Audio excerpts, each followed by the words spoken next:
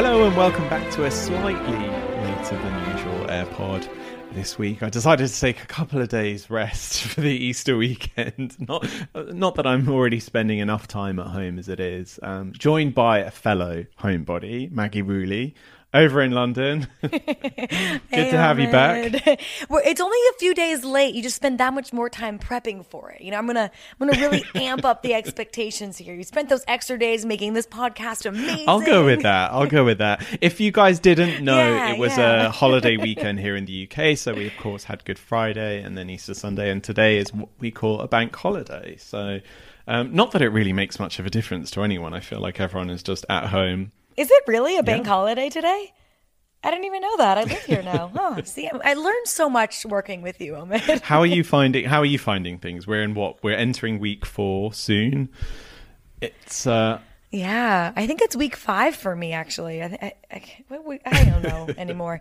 You know, I think that's one of the interesting things is that every day is sort of blending together, but I'm trying to find the positivity in that. You know, it's like, oh, interesting. Like maybe we can, in the future, live every day a little bit more with that sense of weekend, you know, connecting with family and friends, even on the weekdays, and, you know, cooking for yourself, even on the weekdays, those types of things. Maybe I'll try to take that with me back into, you know, regular life. Well, I noticed you've been cooking up a storm. Today's theme was broccoli. I saw you on Instagram Live with Ginger Z.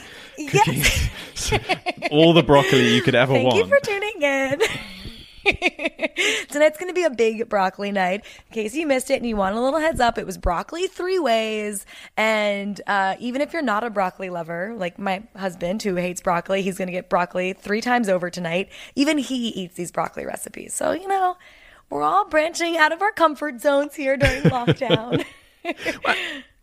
Have you been cooking up a lot, Omid? You know, I'm definitely struggling without the usual delivery apps and the things that I tend to lean on heavily throughout the working week. But I would say generally it's been a healthier few weeks for me, which is very good. And I'm out in the beautiful countryside as well, so I get to walk my dog. The weather has been great. I really can't complain. And of course, most importantly, we're all safe and healthy. Exactly. Feeling very grateful for that. And, you know, you mentioned your dog. I would love this chance for a Yoshi check-in. He's doing good. He's definitely going to struggle with some separation anxiety by the end of this. I'm sure. But I think that, look, this is the one time of the year that I think, or this is one time of our lives that dogs must be wondering what is going on because they've never had it this good. Yeah, I think I saw one meme out there where it was like a dog laying on the floor exhausted from all his walks asking what coronavirus was because, you know, no one's ever walked their dog more than during this outbreak. Well, one couple that I'm sure has been making the most of the outdoors are William and Kate, who are in lockdown over at Anmer Hall in Norfolk. It's their countryside home. It's where they are with their own children at the moment. Of course, Charlotte and George have been home from school since the UK schools closed their doors more than 2 weeks ago, almost 3 weeks ago. But William and Kate have been continuing the work behind the scenes. And it was great to see them highlight the fact that the teachers and school staff in this country, many are still continuing to provide much needed care for children, and especially during this pandemic. And they actually took part in a video call with a school in Lancashire, which is northwest in the UK, to thank staff for their dedication in providing a safe place for children whose parents are carrying out vital roles. Because, of course, with so many still out there on the front lines and so many considered key workers and emergency workers in the UK, there are a lot of children that still need that place to go during the day. For a lot of children in the UK, it's also the one place that they go for their meal of the day. And schools across the country are still providing that. Such a good point you make. Schools often offer more than just education. It's, you know, it's a chance to be social, it's activity, it's physical activity, and also it's where they get their meals. And I thought that was such a good point that William and Kate highlighted by this call. And I also thought the way they did the call, you know, it was over some video streaming platform. I forget which one they used. Oh, they use Zoom for Skype? this one. Was it Zoom? Okay. The one everyone is using right now. They Zoomed with kids, and we've talked about this before, Oma, but another example of the royals using, what's at their disposal right now, kind of like what everyone else is doing, working from home. I mean, we've been on so many Zoom calls now for work. So to see them doing that as well to fulfill their royal duties is always just so fascinating and makes them very relatable. And I also thought they just came across as so relatable and likable during this call. I think it may have been even one of their Instagram posts, but they posted a photo of just kind of the two of them huddled around the computer, and it was a screen grab, so you saw what the kids were seeing, the two of them facing the computer. And, they were just full big smiles. Their smiles filled up the whole screen, and it made them, they were so likable in it. They were so friendly, so outgoing, so engaging. And, I think it was a side of them that we don't always see, because it's very, a lot of times with royal visits, they're all formulated and they're meeting, executives and people in power, and it's a little more of a show. So to see them doing a Zoom call with kids and to see a picture of that kind of that firsthand interaction, it was just really down to earth and made them, from kind of a new light that we don't normally get to see. Yeah, I got to say, I could actually really get used to this style of royal engagement, not just because I can cover it from the comfort of my own home, but also I think, I think royal watchers often rely on the royal correspondents that go and cover these engagements to share some of the magic moments that take place, particularly when it's engagements with children. This with them speaking with the staff and children at Casterton Primary Academy. This was a chance really to see William and Kate and how they are with other children. And there were some really sweet moments. They joked about Easter candy. And I think it just was a chance to see William and Kate at work in perhaps probably the most sort of up close and personal way we ever have. Usually the footage that's shared by TV cameras or photographers, it's kind of from arm's length. And this is sort of a first-hand account of just what it is like to be on an engagement with William and Kate. And I'm sure we'll see a lot more of that over the days ahead. It was really sweet. And I got to say, we spoke about Zoom earlier. Their screen name actually showed up in some of the screenshots. What was their screen name? It's DOC, Duke and Duchess of what Cambridge. Does that stand? Oh. But I love that you had to ask. I did. I was like, wait. What is it? What does it stand for? Oh, man, I outed myself.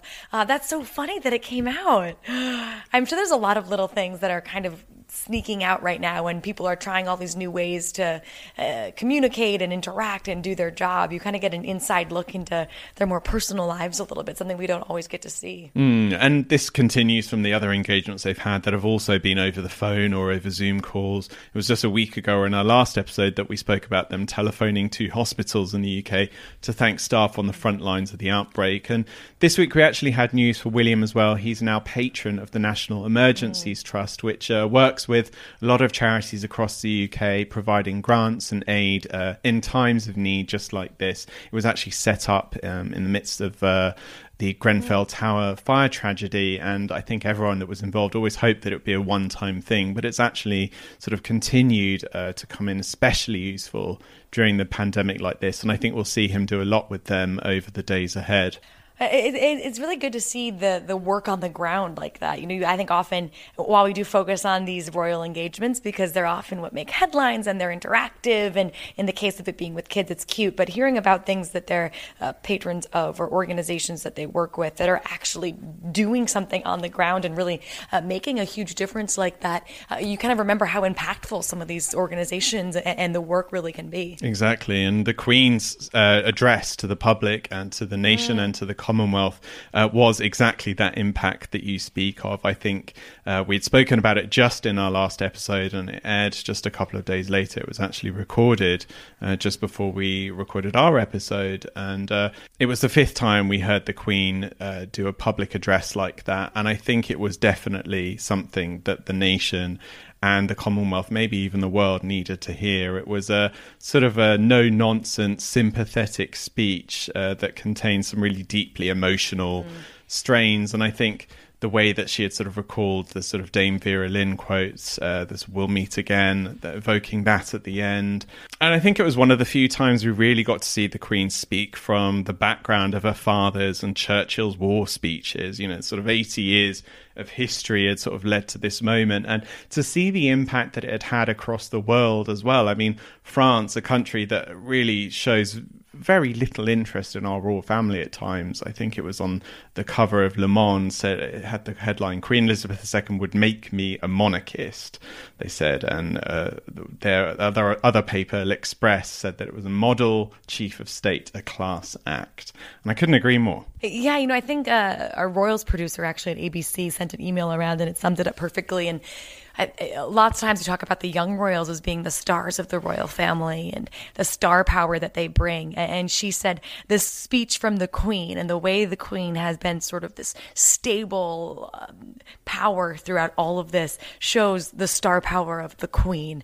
This was her chance and to remind people, and she has, that she remains the star of the royal family and someone that in times of crisis is that stability and is that foundation that really the whole Commonwealth can turn to. And like you said, not even Britain, not even the Commonwealth, but around the world. We had interest from the United States as well. We did lots of broadcasts talking about the fact that the Queen gave this speech and it was played on our airwaves at ABC.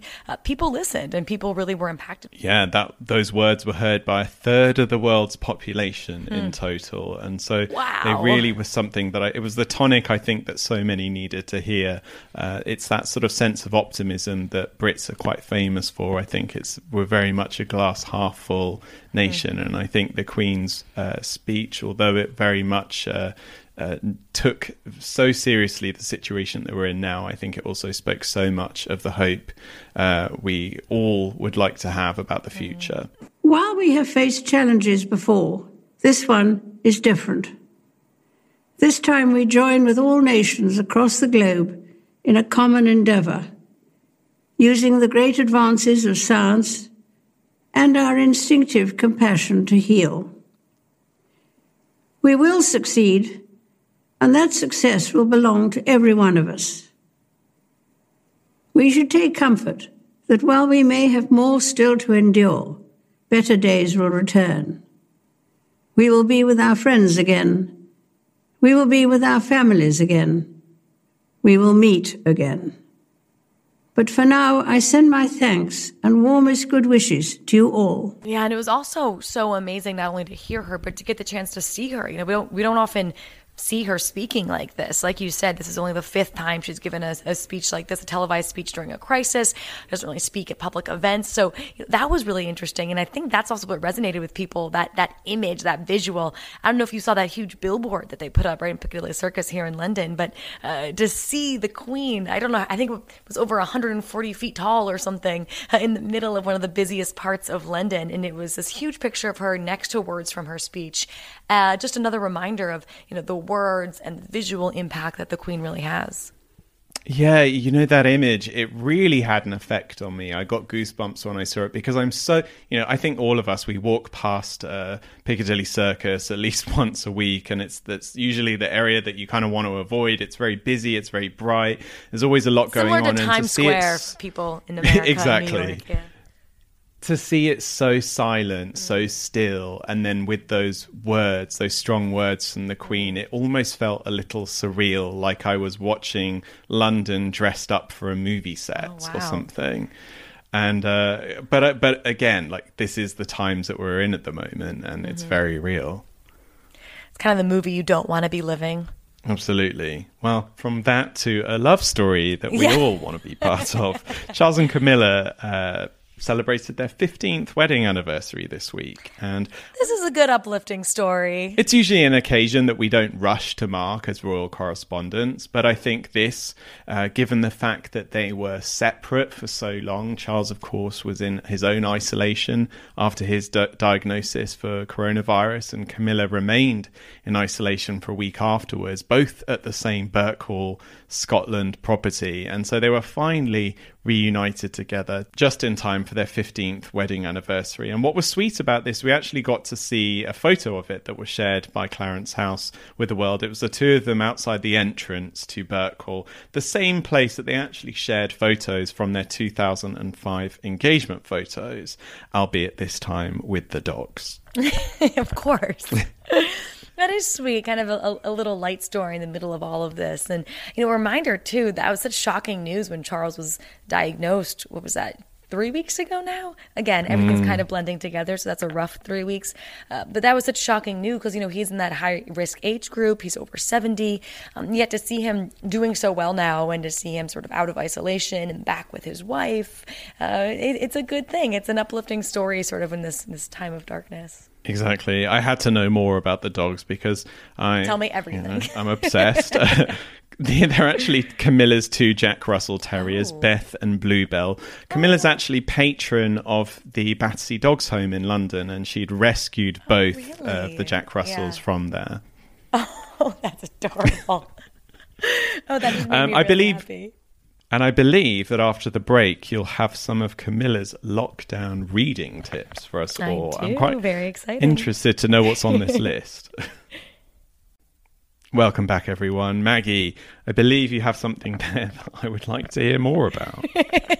I do. Well, it's fun because we're learning more about Camilla, I think, than we really ever have before. We see her dogs, got dogs' names, and now she released a reading list during lockdown. Now, I don't know. I know you've been very busy, Oma, but I've been trying to read more than normal while we're all locked in our homes. I think a lot of people are. So Camilla came out with her list of royal reads, and what's kind of cool is it was published in a local paper in Scotland first. So it wasn't leaked to a big press outlet. It really was sort of this local grassroots, movement that she had for her local reader.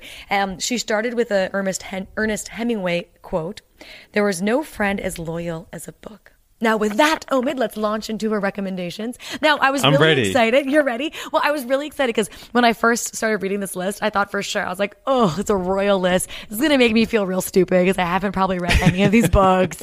And I didn't even open up the link for a while. But then I was like, all right, let me read them.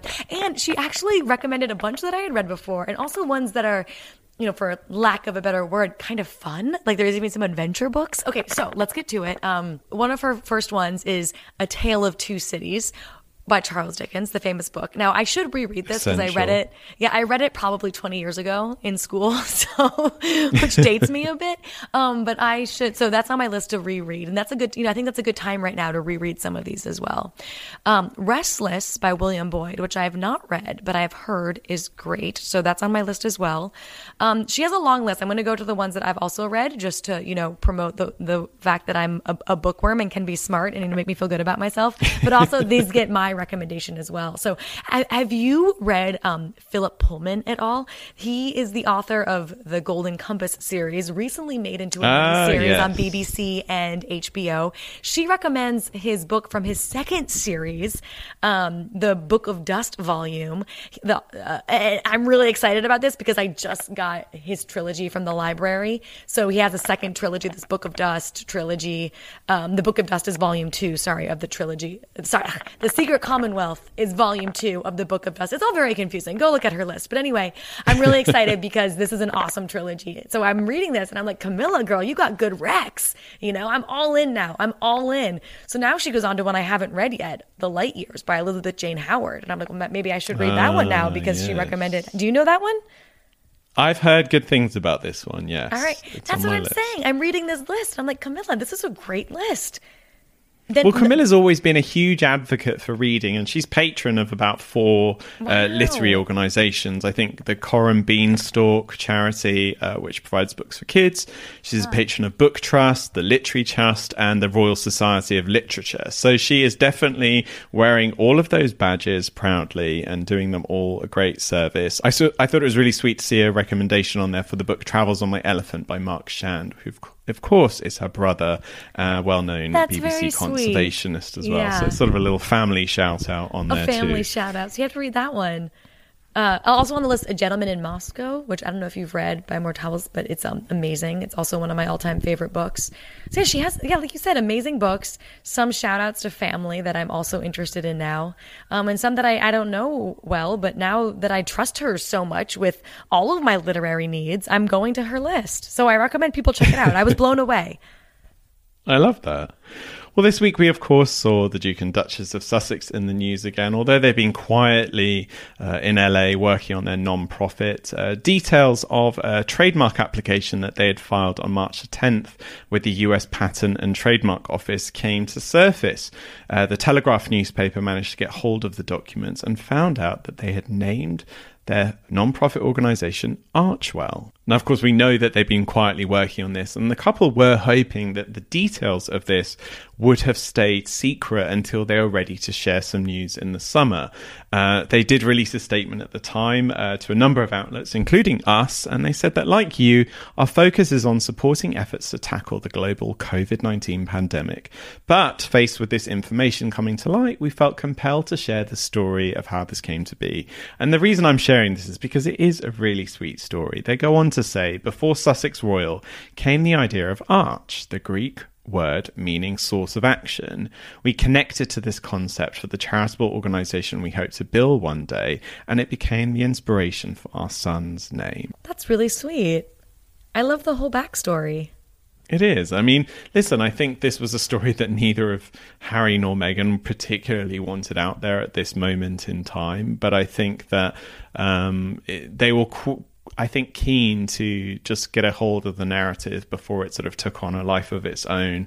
Alongside the documents, there was an extensive list of categories that the Archewell name could be trademarked against. So movies, podcasts, clothing, charitable services, online seminars, lectures, retreats, and so on.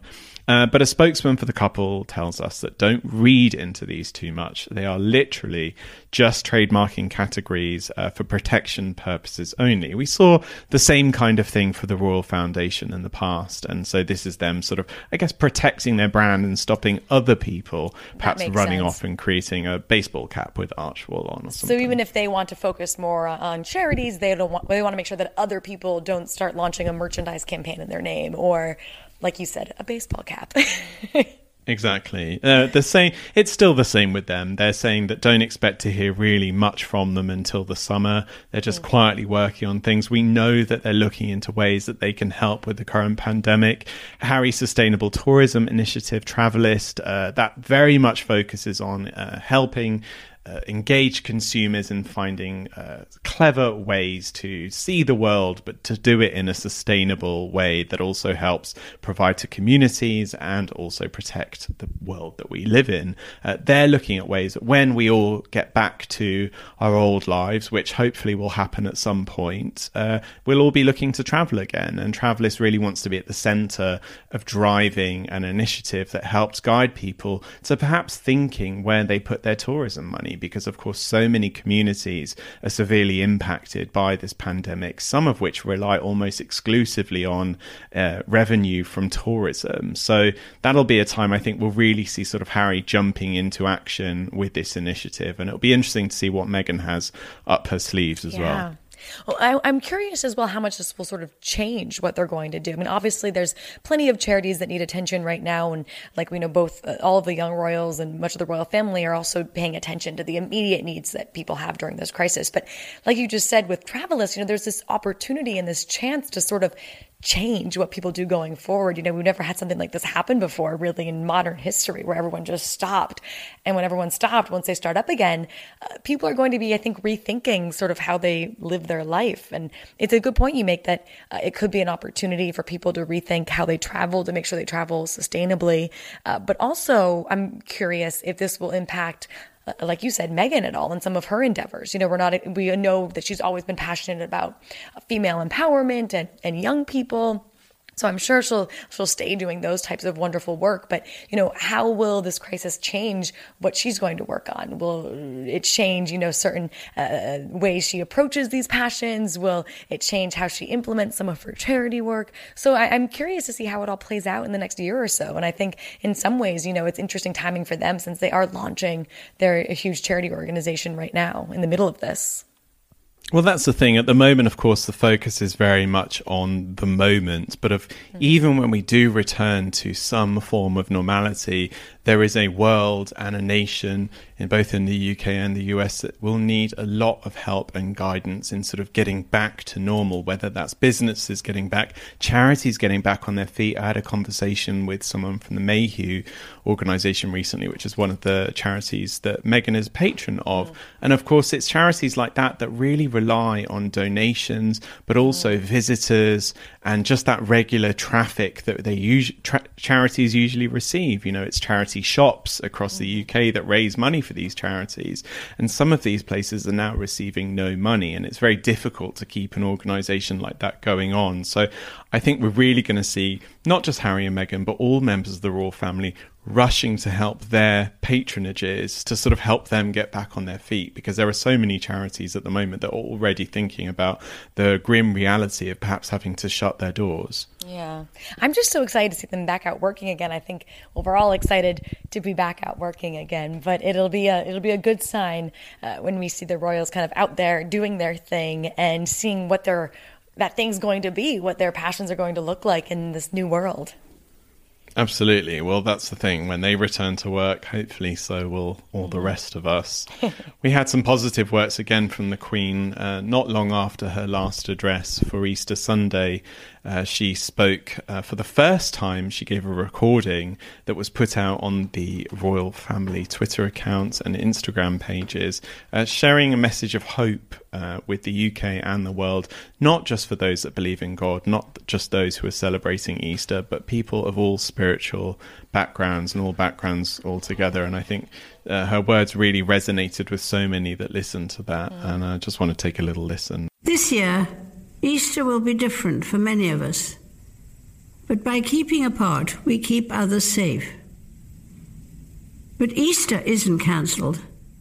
Indeed, we need Easter as much as ever. The discovery of the risen Christ on the first Easter day gave his followers new hope and fresh purpose, and we can all take heart from this. We know that coronavirus will not overcome us. As dark as death can be, particularly for those suffering with grief, light and life are greater. May the living flame of the Easter hope be a steady guide as we face the future. I wish everyone of all faiths and denominations a blessed Easter.